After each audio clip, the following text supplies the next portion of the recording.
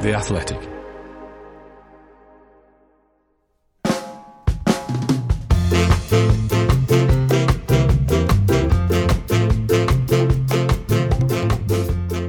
Hello, welcome back to 1874 on The Athletic, a podcast all about Aston Villa Football Club. I'm Dan Bardell, joined by The Athletic's Aston Villa writer Greg Evans to talk through a very, very strange and busy week in football. And right now you can subscribe to The Athletic UK for a special price of $3.99 a month for 6 months. That's 40% off the full price of a subscription. You'll enjoy great analysis and in-depth features from the very best football writers around, as well as ad-free versions of all our podcasts, including this one. So go to theathletic.com/villapod to take advantage of this special 40% discount. That's theathletic.com/villapod. Morning, Greg. Back from Villa Park last night, and as I said in the intro, what a week it has been for football. I don't think I've ever known a week like it in my time following the sport. Yeah, morning, Dan. Absolutely, an unbelievable week. So I'm so tired. I'm exhausted. It's just been a crazy few days. I mean, anybody who works in the industry will know just how mental it has been.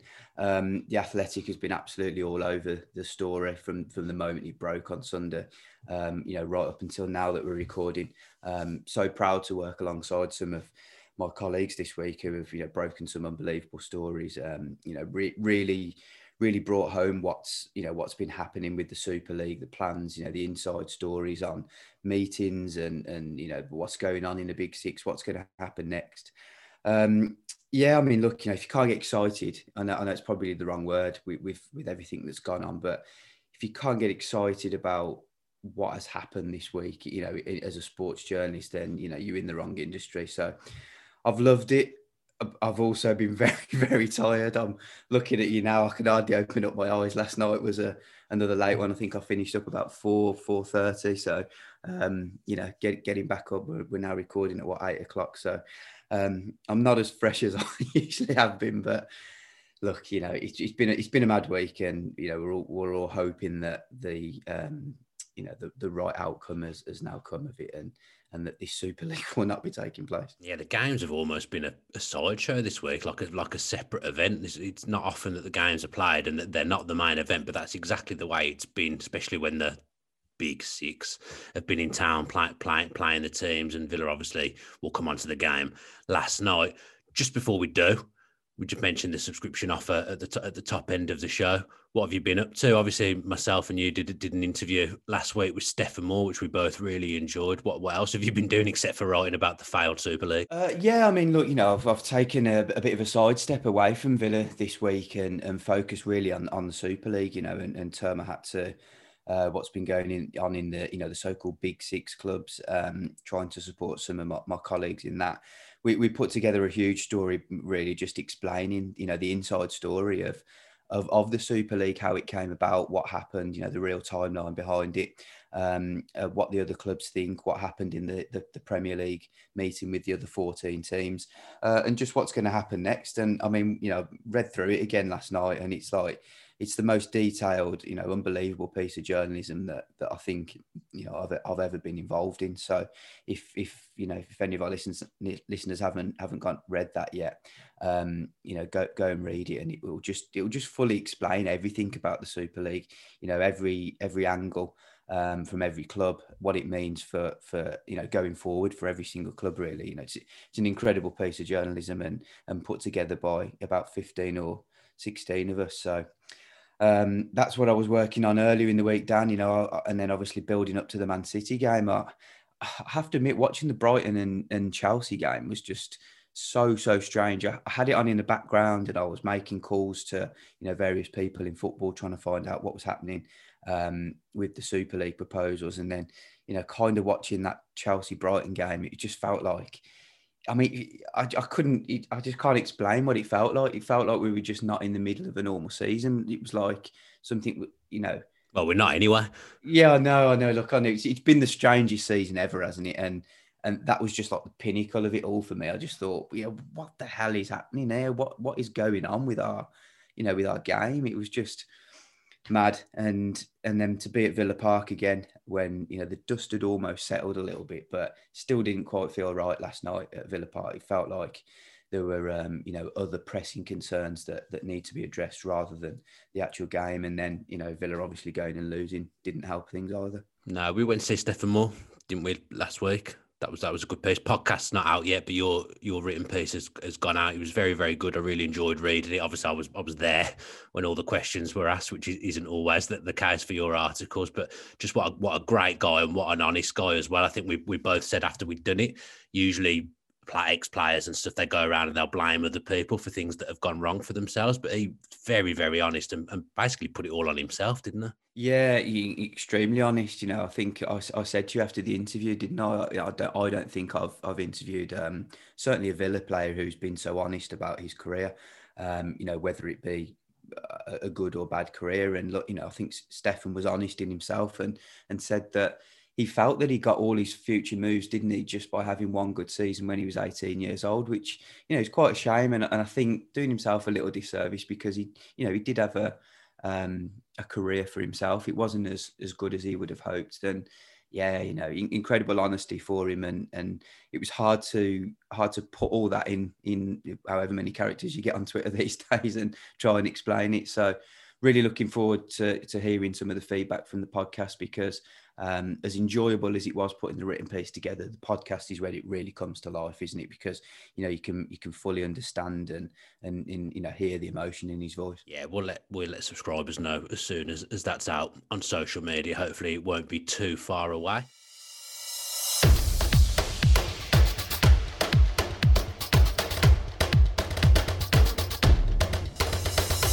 Brought to your ears by The Athletic, I'm Adam Hurrey, and Football Clichés is the podcast you never knew you needed.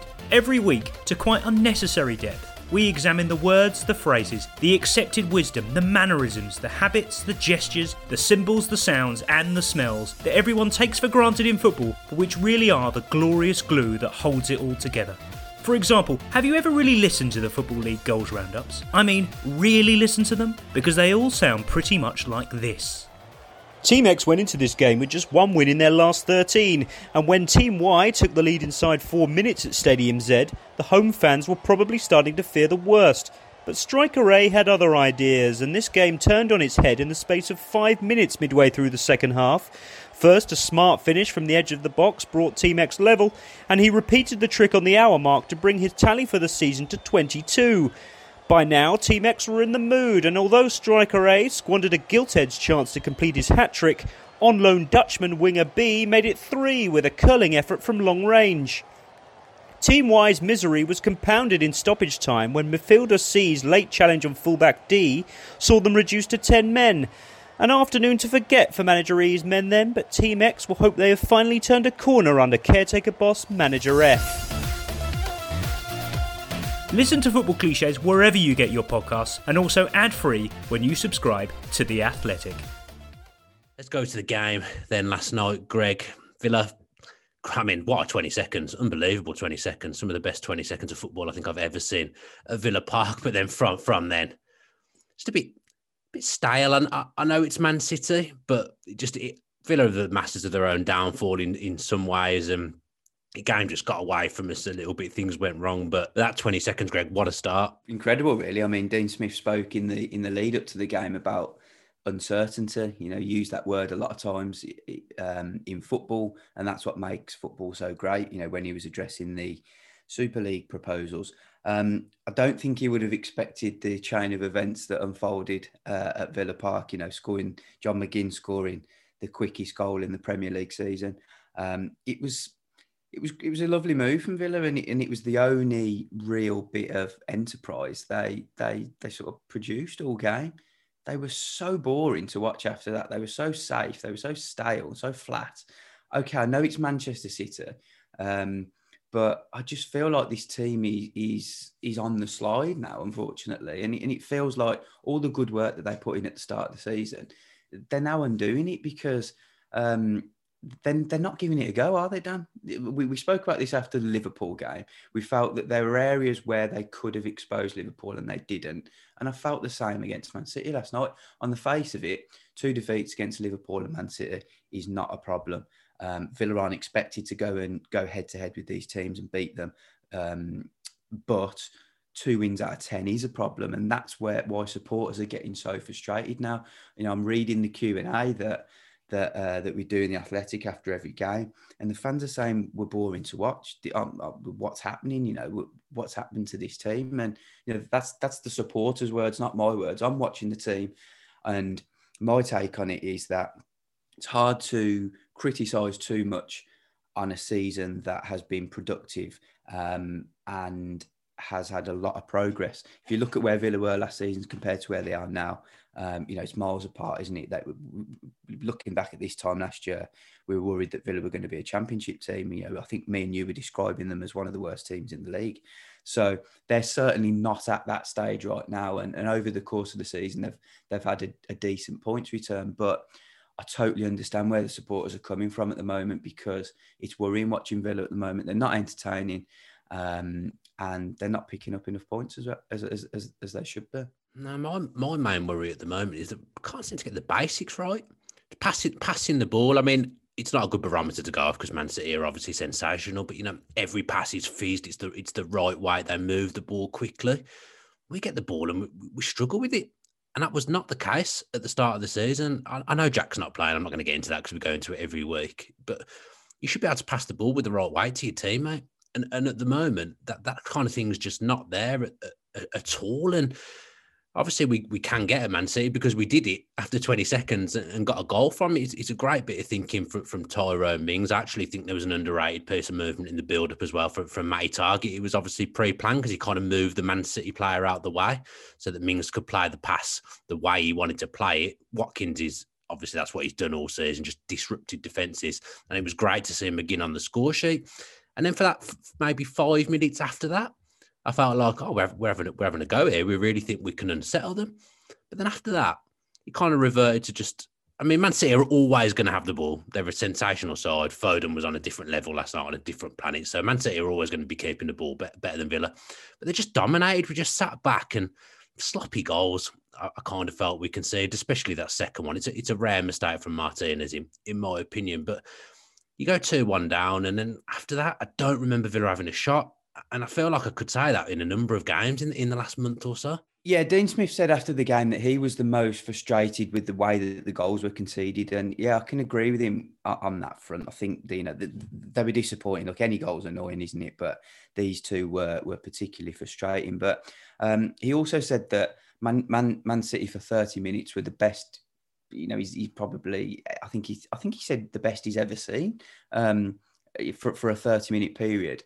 And yeah, I agree. They were unbelievable to watch, and they've got that in them to go and do that to a lot of teams across the country. But a lot of it was on Villa as well. They made it a bit too easy for them. They were just sitting off. They were allowing them to come at them. The crisp passing, he's amazing, and Man City did that better than anybody else. But Villa needed to get in their faces, and I mean, they had the goal lead.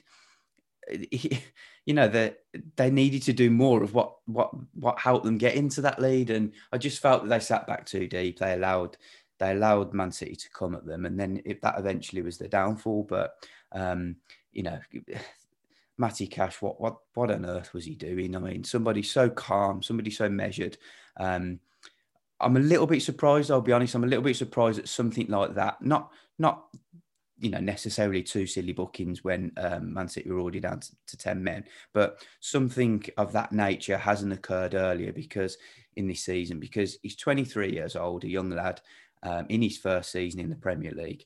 He's had a great season. So for me, it was always expected that there was going to become a game where he did something wrong, and it just so happened that it was on this occasion. And Dean Smith really let it be known, his feelings. He was absolutely furious with him, because that was Villa's best chance of getting something against a team that they can't ever get near to. Yeah, I mean, the John Stones sending off is a stonewall red card. I'm not sure what Pep was so upset about. It's a definite red card. It's a high challenge. Once you connect with the player at that height, you're always asking for trouble. And it looked bad slowed down. And to be honest, it looked bad in real time as well. But that's the disappointment from last night, is that at half-time, Keenan came on. We went 2 up front, and you thought, right, we're going to have a go here. The man advantage, this is a good thing for Villa. This is a chance to go and get something from the game, and we never really got to see that materialise because of the Cash sending off. And I thought he was one of our best players in the first half. If I'm being honest, I thought he had a great first half. He was tough down that side against Foden, but I thought he dealt with what came into his areas very, very well. But it's just a rush of blood when you've just been booked. It's a bit of a needless challenge, and then once the Man City have gone down to 10, you're always going to pick up a second yellow for a challenge like that. And from then on, Villa found it very, very difficult, and we're kind of playing this hybrid weird 3 at the back formation with Targett at left centre back. Barkley's come on. Smith stayed with the 2 up front, but we never threatened them. The only chance I can remember in the second half is that Keenan Davies header from a corner. I can't remember anything else, and Man City kind of just saw the game out comfortably, didn't they? Yeah, it was just frustrating that Villa couldn't really get at them, wasn't it? I mean, I think Dean Smith made the right substitutions at the right time. You know, he brought Davies on. I was really excited to see how those 2 strikers up front really gave something for Man City to think about. But I think they had just 11 minutes, didn't they, with the man advantage, with Cash getting two bookings in 3 minutes, and then it weren't the same. I think the game kind of got very stretched, didn't it, after that? Both teams looked a little bit tired. Man City have obviously come on the back of defeat in the Cup, and we're looking ahead to the League Cup. Pep Guardiola described this particular game against Villa as very dangerous, which made me think that Villa missed an opportunity more than ever, because even when it was at 10 men, they just didn't do anything, did they, Villa? They passed it around the back. I know it's hard to break Man City down, and I know it's hard to get possession back off them when they've got it. But when Villa had the ball, they just didn't do anything with it. They didn't try and break the lines. They didn't try a creative pass. It was just so basic and boring, and you just thought, there's no way they're going to get through here.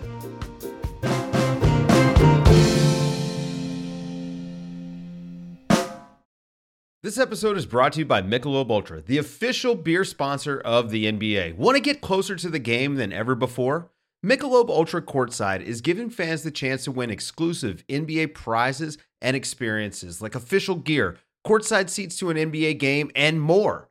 Head over to MichelobUltra.com/courtside to learn more. Looking for an assist with your credit card but can't get a hold of anyone? Luckily, with 24/7 US-based live customer service from Discover, everyone has the option to talk to a real person anytime, day or night. Yep, you heard that right. You can talk to a real human in customer service at any time. Sounds like a real game changer if you ask us. Make the right call and get the service you deserve with Discover. Limitations apply. See terms at discover.com/creditcard.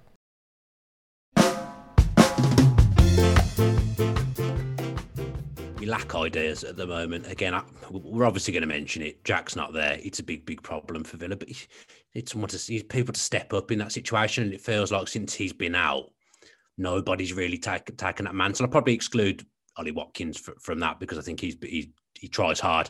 Sometimes as a striker, you're only as good as your service, and it's not like he's getting a bucket load of service. It's not like he's missing chance after chance everywhere. I think he's doing the best with what he's got. Generally, we defend well still, but you look at the midfield again, and it's not right. That whoever plays there, whatever we do, it is not right. And I think Villa now are going to realise they need some serious surgery on that midfield in the summer. And I don't think maybe 2-3 months ago they'd have been planning for something like that. Yeah, we've been saying this for a few weeks now, haven't we? They've got 6 midfielders and you don't know the best 3. I think McGinn always gets in, even though he hasn't really been doing it himself. I think the last few weeks have been more promising for him. He got a decent assist against Liverpool. He got a good goal yesterday against Man City. That will give his confidence the boost. I think if he has the right players around him, you see the real John McGinn again. I think he's been a little bit let down by those around him. His attacking position has been sacrificed because they're trying to get Ross Barkley in the team when he plays. He doesn't do enough for me now. I've seen enough of Ross Barkley now to realise that he's becoming a bit of a liability for Villa. He's not helping out enough as he should, really. Whether that's impacting on John McGinn, I don't know. I feel like Douglas Luiz hasn't quite isn't producing the levels that he was at the start of the season.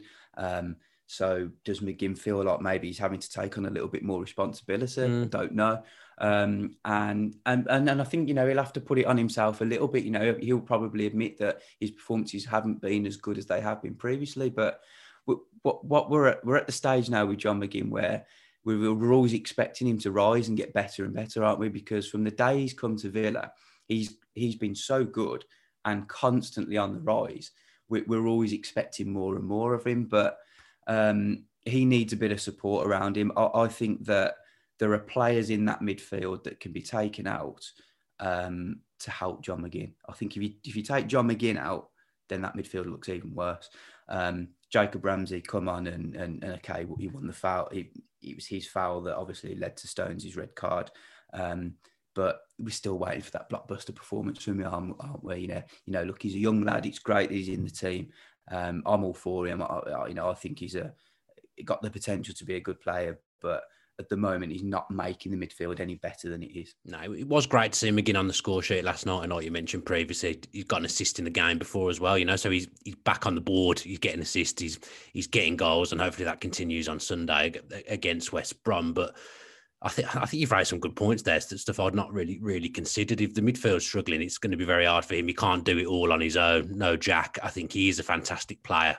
I think he's been a great signing for Villa. Unbelievable presence in the dressing room as well. What a guy. You just look at him and you laugh, and we need him back to his best, and he's somewhat getting near to that. In the last few games, I suppose we're getting an assist and getting on the score sheet, but Villa have got to get that midfield right, because I think that's the main reason we're floundering at the moment. The defence in the main still doing the job. The goalkeeper, he made a mistake last night. He's still very good. Ollie Watkins, you know what he gives you. It's that bit in between all of that that's just not right at the moment, and that's what Villa need to rectify, because otherwise the season is going to completely peter out. Let's just touch on the West Brom game then on Sunday. It's suddenly a game that I'm a little bit concerned about. I wouldn't say West Brom have the momentum, but West Brom need to win. If they don't win every game now, they're looking like they're going to be playing Championship football next season. But they've won their last couple. Whenever I've watched them actually recently, they've been pretty good, kind of doing all the things at the moment that we're not. They look a danger going forward. The midfield's got a nice balance to it, and it's a worry for Villa taking them on Sunday. I'm not going to lie. Yeah, West Brom are almost playing like Villa were at the start of the season. They're keeping it quite tight at the back now, and look very, very exciting going forward. And the issue I'd say with West Brom still is that they're creating a lot of chances. And okay, they've scored 8 in the last 2, which maybe goes against what I'm about to say, but they're very wasteful in front of goal. And I think that the quality of their players, that they could still have 4 or 5 good chances against Villa and potentially not score. So that might work in Villa's favour. But big game for them tonight, obviously against Leicester. You know, if they go and win that, then I think Villa would start to become a little bit more concerned, because there would be some real momentum there. 3 wins on the bounce. And regardless of whatever happens, in the Leicester game, West Brom would go into Villa knowing that they need to win regardless to save their season or keep their season going. So, be an interesting one. Yeah, I think there'll be a bit of revenge there as well, wanted because of the way that Villa absolutely destroyed them at the Hawthorns. It was for me watching on that game, I thought that was Villa's most complete performance. They absolutely never looked like losing or drawing that game. I think West Brom's expected goals was 0.02, which says it all, doesn't it? But it's quite a contrast, really, isn't it, when you think of that Villa team compared to the West Brom team, and the 2 teams that will be facing each other on Sunday. Very, very different game now. Yeah, I feel like every time I watch West Brom, they win. So I'm definitely not going to watch them tonight in the hope that they lose some of that momentum coming to Villa Park on Sunday night. Just touch on team selection. It feels like there's not really much Dean Smith can do at the moment. His hands are tied a little bit with the team. Do you think it'll be the same kind of team? Do you think El Ghazi will come in for Ramsey possibly? That's probably the only change you can make. It's hard, isn't it? It's like we're looking at that bench now thinking, what can he really do to freshen it up? No Cash either. Yeah, I didn't think of that. Yeah, of course. Yeah. So, look, Al Mohammadi comes in. I don't think defensively that makes much of a difference. I think Al Mohammadi has, shown he's quite reliable over his Villa career. Harvey Barnes gave him a tough outing, didn't he? When he came in for that first game back, but don't think he'll be up against players of that quality. Probably looking at Matthias Pereira and Callum Robinson, who are good players in their own, but not quite Harvey Barnes level. So, yeah, I don't see it being too much of a problem Villa defensively. I just think that the attacking areas need to be freshened up, and there's nothing really that springs to mind now. Is there? Trezeguet's out, Sanson will still miss the game. Grealish is obviously out. Do you go with Keenan Davis up top and try and change things?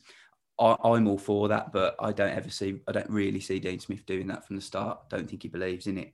I don't think he, I don't think he really likes that system. And okay, it was unfortunate that Davis only had 11 minutes on a team that had a man advantage. But in all honesty, did he do anything after that against Man City? Did he make much of a difference? He didn't, and he had 45 minutes to show it. Again, it's against the best team in the country, so mitigating circumstances. But, these are the chances that he really needs to take, and probably didn't, did he? No, I'm to be honest, going back to the right-back situation, I quite like to see Kessler given a game. Elmo's not going to be here next season. Kessler looks to me like he's ready. I mean, obviously, Dean Smith and the coaching staff will know whether he's ready or not better than I do, but I just think we've got nothing to play for now. So maybe blood a couple of youngsters, give Kessler a go. Let's see what he's all about. If that feels like a decent game to put him into for a one-off, in my opinion. But yeah, we'll see what Dean Smith does. We'll see if he does make any changes on Sunday. Let's go back to the Super League. We just wanted to play the Dean Smith press conference because we thought what he said was so bang on the money. So for those who haven't heard it, here's what Dean Smith's opinions were on the proposed Super League. First and foremost, for me, I've got total sympathy for the 6 managers whose English clubs are involved in this, having to front up to the media. And from what I've learnt so far, they haven't been involved in any decision-making or any part of the process so far that their clubs have entered into. So I've got, a massive amount of sympathy for them. Where I stand on it, I'm deeply, deeply saddened by it and disappointed, in all honesty. There's been some strong statements, I think, that have come out already from clubs within the Premier League and England itself. I think the one thing that, if I look at it, I was born in 1971, 50 years ago, and at that time, Aston Villa were a 3rd division club. 11 years later, I watched them lift the European Cup, which is the pinnacle, which is now the Champions League trophy. And that was the dream. They earned the right to do that by winning the league the previous season. And while I understand that competitions evolve, I liked the European Cup being the winners of the leagues and the UEFA Cup being the other 4 and then the Cup Winners' Cup. But it changed, and I understand that, and it needed to because of the finances that were coming into the game, and the Champions League and its format, probably needs to evolve now and change. But to then create your own Super League where, from what I've only read the statement, that there's no promotion and relegation, and it just totally baffles me because it actually takes away the competition for people to go and reach that Champions League final. I dreamt of becoming a Premier League manager. I'm doing that now with Aston Villa. My next dream is to break into them Champions League places and challenge again for Aston Villa. If this format goes ahead, this concept which, I've seen it stated already that is being made for the good of football. For me, it's not the good of football. It's totally a commercial venture. Football and sport in general is about competition, and this is not competition when you have 6 clubs out of England joining a European Super League, and they're called, or so-called, the Big Six. But when the Premier League was formed in 1992, I think it was the Big Five, and Everton were part of that. Everton are suddenly now not part of the Big Six. Why? What defines the Big Six? Is it the history of the trophies you've won? Is it your fan base? Is it the size of your stadium? Or is it your turnover? And it's a question that's gone on and on for years and years. And the one thing for me that has always stood out, in sport, there's never been certainty. If there was, you would never get what was a brilliant Liverpool team get beaten by Wimbledon in the FA Cup final. You would never get Leicester City, who get promoted, nearly get relegated, and then win the Premier League the following year. You don't get that unless you've got competition. This idea, this concept takes away the whole fabric of sporting competition. And for me, it is a total non-starter. And I don't know, maybe owners at the moment are looking at the league table and not liking the fact that West Ham United and Leicester City are in the Champions League places at the moment. And ourselves and Leeds, who have recently been promoted, have got ideas of trying to become, Champions League teams, as have Everton, as have Leicester, Wolves, all the other teams who are in the Premier League. Who says in 10 years it's not a big 12 or a big 14? And that's why for me this is an idea that has to be stopped as soon as possible. I've been involved in professional football for 34 years, and I've never seen anything that has brought so much of the football family together as they have been vehemently against this proposal. So, Greg, what did you make of that from Dean Smith? Very, very impassioned, and obviously talking about his own aspirations for Villa, the club's aspirations. The Super League thing was an absolute jerk, an absolute travesty to football. But what did you make of Dean Smith's opinion? Yeah, well, I was in that press conference, and I could see his facial expressions and the way he was delivering his message, and it's quite unlike him to go, in such depth. He was sickened by it, genuinely. He was so frustrated. You could see, and I think he said that he's been in football for 37 years and he's never known anything like it. So, yeah, I shared his pain, because I've grown up as a football fan, watching, watching the teams in England, watching youngsters have their chance in the FA Cup against these big boys, and watching teams cruise through the divisions and try and take on the big boys. And Wimbledon was a classic example against Liverpool, in the FA Cup, and obviously what Villa are trying to do now. They've transformed themselves from a championship team into a team that is now going to challenge for those European places, in the future. There's a plan at Villa. They believe in the plan. They feel like they're closing the gap on the so-called top six, which, as Dean Smith said there, how do you define the top six? Arsenal, Villa have beaten them twice this season and they're ninth or whatever. Tottenham, they haven't won anything for a long time. What right have these teams got to be classed as elite? So, I shared his pain, and I enjoyed listening to him. Yeah, really good to hear from him. And to be fair, the football world has really pulled together, and it has been a great show of togetherness and spirit to try and get this put in the bin, and that's exactly what happened. I mean, I don't think anyone could believe the audacity of it. I spoke to a couple of professional footballers when it was all kicking off, and they just couldn't believe it. That professional footballers aren't consulted about stuff like this. Managers who are the figureheads at the clubs weren't consulted about it. It's just greedy, mindless owners that haven't got a clue about football in this country. All they care about is the pound signs in front of their face. And it was just a crazy time, and heads are going to roll, and heads should roll in the bigger picture. Yeah, well, this is it. There are going to be innocent people probably that lose their job because they're going to be associated with this. But there are think of this next Premier League board meeting when these top six clubs have to go back into with the other 14 and negotiate things. And look at what these other Premier League, look at what these clubs were doing. There's a Premier League reform on at the moment. They're through this when Project Big Picture was going ahead. Some of the clubs came together and decided to try and make things better in the Premier League and the Football League system. Where you've got these other clubs thinking that they're elite and they're going off and having discussions about something else behind their backs. So it's going to be really hard for some of the other 14, as they're called, to welcome the others back in, because there's a lot of frustration there and a lot of anger. Yeah, I mean, Sky are reporting that the other 14 are split on how to respond to this. They're kind of like saying that fines and point deductions, that's going to hurt the wrong people. I suppose it will hurt the owners, but ultimately it's going to be the fans and the players and the coaching staff who weren't involved that are hurt as well. That's the latest update as of Thursday morning. How are Villa going to respond to this, do you think? Well, I think that they'll discuss it with other clubs first. I don't think they'll be wanting to stand alone and be the pioneers in all this. They'll be discussing with the other clubs and deciding from there. We know that Christian Purslow is very vocal in things like this.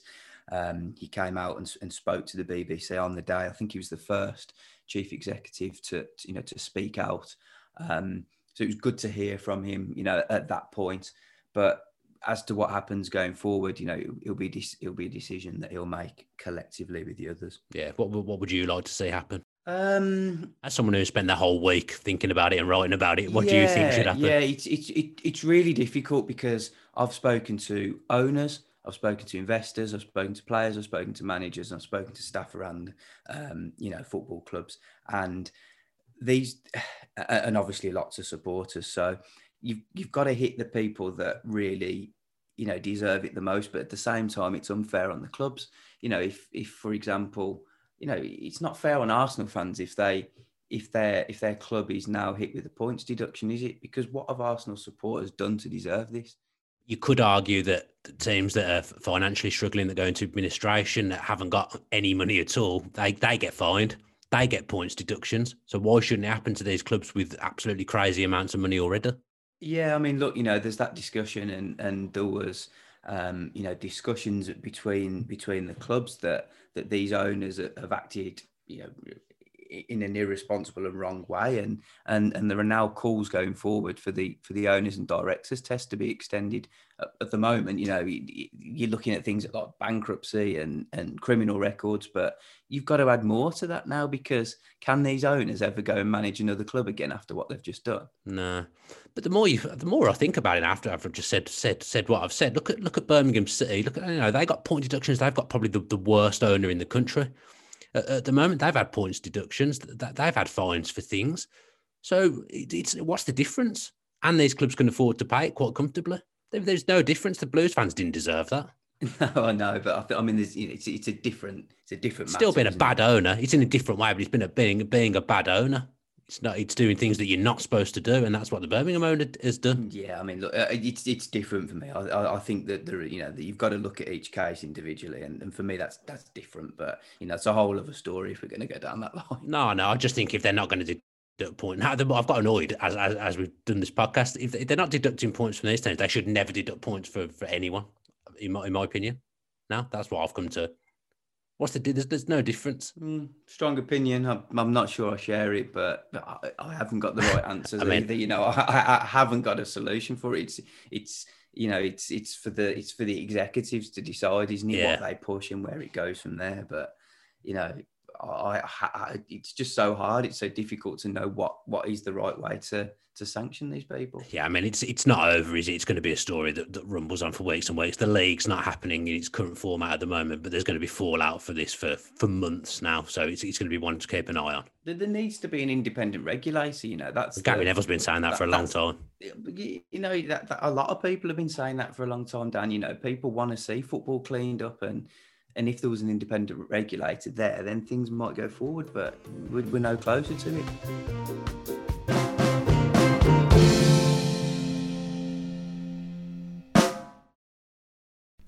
As you've probably heard by now, we've teamed up with BetMGM this season. We'll be using BetMGM lines to make all of our picks, and we'll have special offers for our listeners each week. If you haven't signed up for BetMGM yet, use bonus code The Athletic, and you'll get a 1-year subscription to The Athletic, plus up to a $1,500 first bet offer on your first wager with BetMGM. Here's how it works. Download the BetMGM app and sign up using bonus code The Athletic. Make your first deposit of at least $10. Place your first bet on any game and claim your voucher for a 1-year subscription to The Athletic. See BetMGM.com for terms. U.S. promotional offers not available in D.C., Mississippi, New York, Nevada, Ontario, or Puerto Rico. Gambling problem? Call 1-800-GAMBLER. Available in the U.S. Call 877-8-HOPE-NY or text HOPE-NY 467-369 in New York. Call 1-800-NEXT-STEP in Arizona. 1-800-327-5050 in Massachusetts. 1-800-BETS-OFF in Iowa. 1-800-270-7117 for confidential help in Michigan. 1-800-981-0023 in Puerto Rico. First bet offer for new customers only in partnership with Kansas Crossing Casino and Hotel. Don't forget, if you haven't signed up for BetMGM yet, use bonus code The Athletic, and you'll get a 1-year subscription to The Athletic, plus up to a $1,500 first bet offer on your first wager. Hey, it's Kaylee Cuoco for Priceline. Ready to go to your happy place for a happy price? Well, why didn't you say so? Just download the Priceline app right now and save up to 60% on hotels. So whether it's Cousin Kevin's Kazoo Concert in Kansas City, go Kevin, or Becky's Bachelorette Bash in Bermuda, you never have to miss a trip ever again. So download the Priceline app today. Your savings are waiting. Go to your happy place for a happy price. Go to your happy price, Priceline.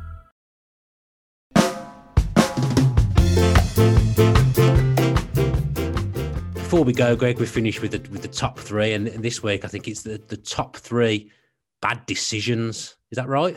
That I've been tasked with. So the top three bad decisions of Villa in the Premier League era. It's quite general, but obviously there's been a lot of bad decisions this week in football, so we thought we'd run with that. In number three, Greg, I've gone for, I'm going to blame my old pal John Gregory here. Villa not buying Robbie Keane when they could have done that first time, not wanting to spend the extra 500,000 or £1 million, whatever it was. He was just a sensational player, a player that was a great striker in the Premier League for a very, very long time. And Villa could have got on board with that early, but they didn't want to pay the money. John Gregory decided not.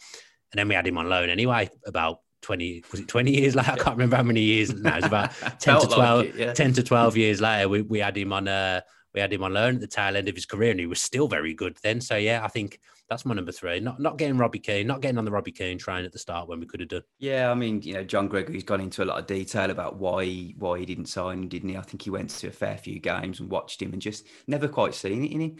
He wanted to see something in him but didn't see it. And I suppose, if you're a scout, okay, he was the manager, but if he's going to scout a player and he doesn't quite see what he's going to bring, then you can half understand. I think he said he went and sat at Molineux, didn't he, in disguise, and during a pre-season game, and Robbie Keane didn't do anything in front of him. Then he went and watched him again, and he didn't do it, and he just didn't bother with it then. And obviously he went to Coventry. I think Coventry were willing to pay a bit more money, weren't they? Yeah, I think so. I think that they paid it, didn't they? I think Villa ended up getting Benito Carboni that season for the rest of the season. He turned out okay for that 1 year. It's just a follow on. I feel like he could have been a great player for Villa for years. Yeah, I totally get that. Yeah, I mean, what Keane did in the Premier League, and obviously when we've seen him when he came to Villa, didn't he? I remember those couple of goals at Wolves as well. They were fantastic. Yeah, great player.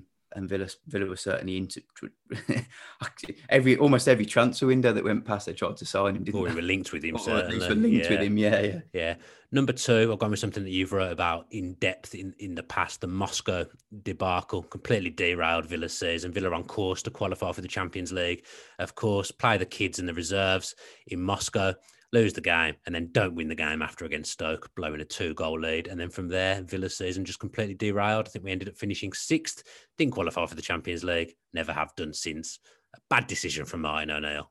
Really, really bad decision. Yeah, a bad decision. That was the story that sparked a very angry phone call from Martin O'Neill as well in my direction.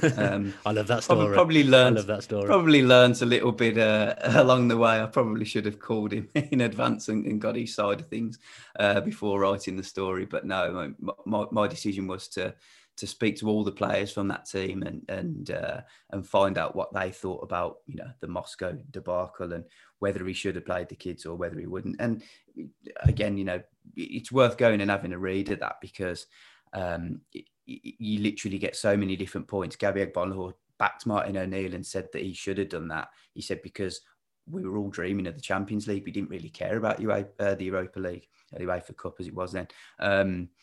But whereas others, I think Stili and Petrov said we should, I wanted to play, I wanted to continue in this competition and just keep playing us. We were ready, sort of thing. So, yeah, an enjoyable one putting that together. It was about a year ago. Probably, I think it was about the time we spoke to Curtis Davis, wasn't it? And that was probably a year ago. Yeah, amazing how quick time goes. Yeah. Well, hopefully Martin O'Neill hasn't got my number because I've labelled it as the second worst decision from Villa in the Premier League era. So I don't want any angry phone calls. Number one, Greg. Gone for the hiring of Alex McLeish, a genuinely nice bloke, a really good guy in football, but it was just a terrible appointment. And it also just made no sense whatsoever to go from the model they had under Gerard Houllier to then jump with the players that they had to Alex McLeish. It made absolutely no sense whatsoever. The fans never wanted it to happen. It was always going to be a one-season thing. It was never going to work out. long term, and it was just a really bad decision. And then from then on, Villa just crumbled down the Premier League, really. Yeah, I mean, look, you have to say it was a bad decision. Villa certainly thought it was a good decision at the time. They felt that Alex McLeish was the right man. What you say, I think everybody in football shares that. A really lovely guy.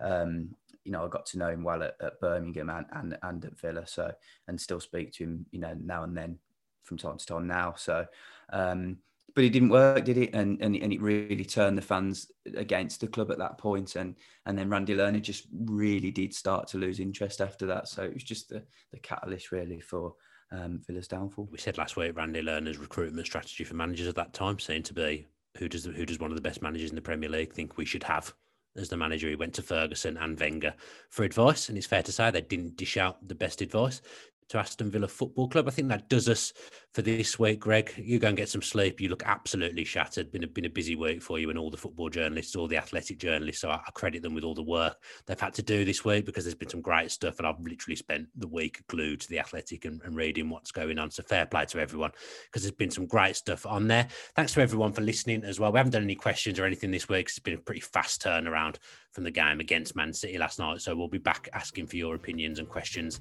next week. Have a good weekend. We'll be back after the West Brom game at some point. Make sure you check out Greg's Stephen Moore piece as well, because it really is a great read and something I was obviously involved in myself. And make sure you're watching out for that podcast as well. We'll update you on social media as soon as we know when that's coming out, because that's a great listen as well. Have a good weekend. Take care. Up the Villa.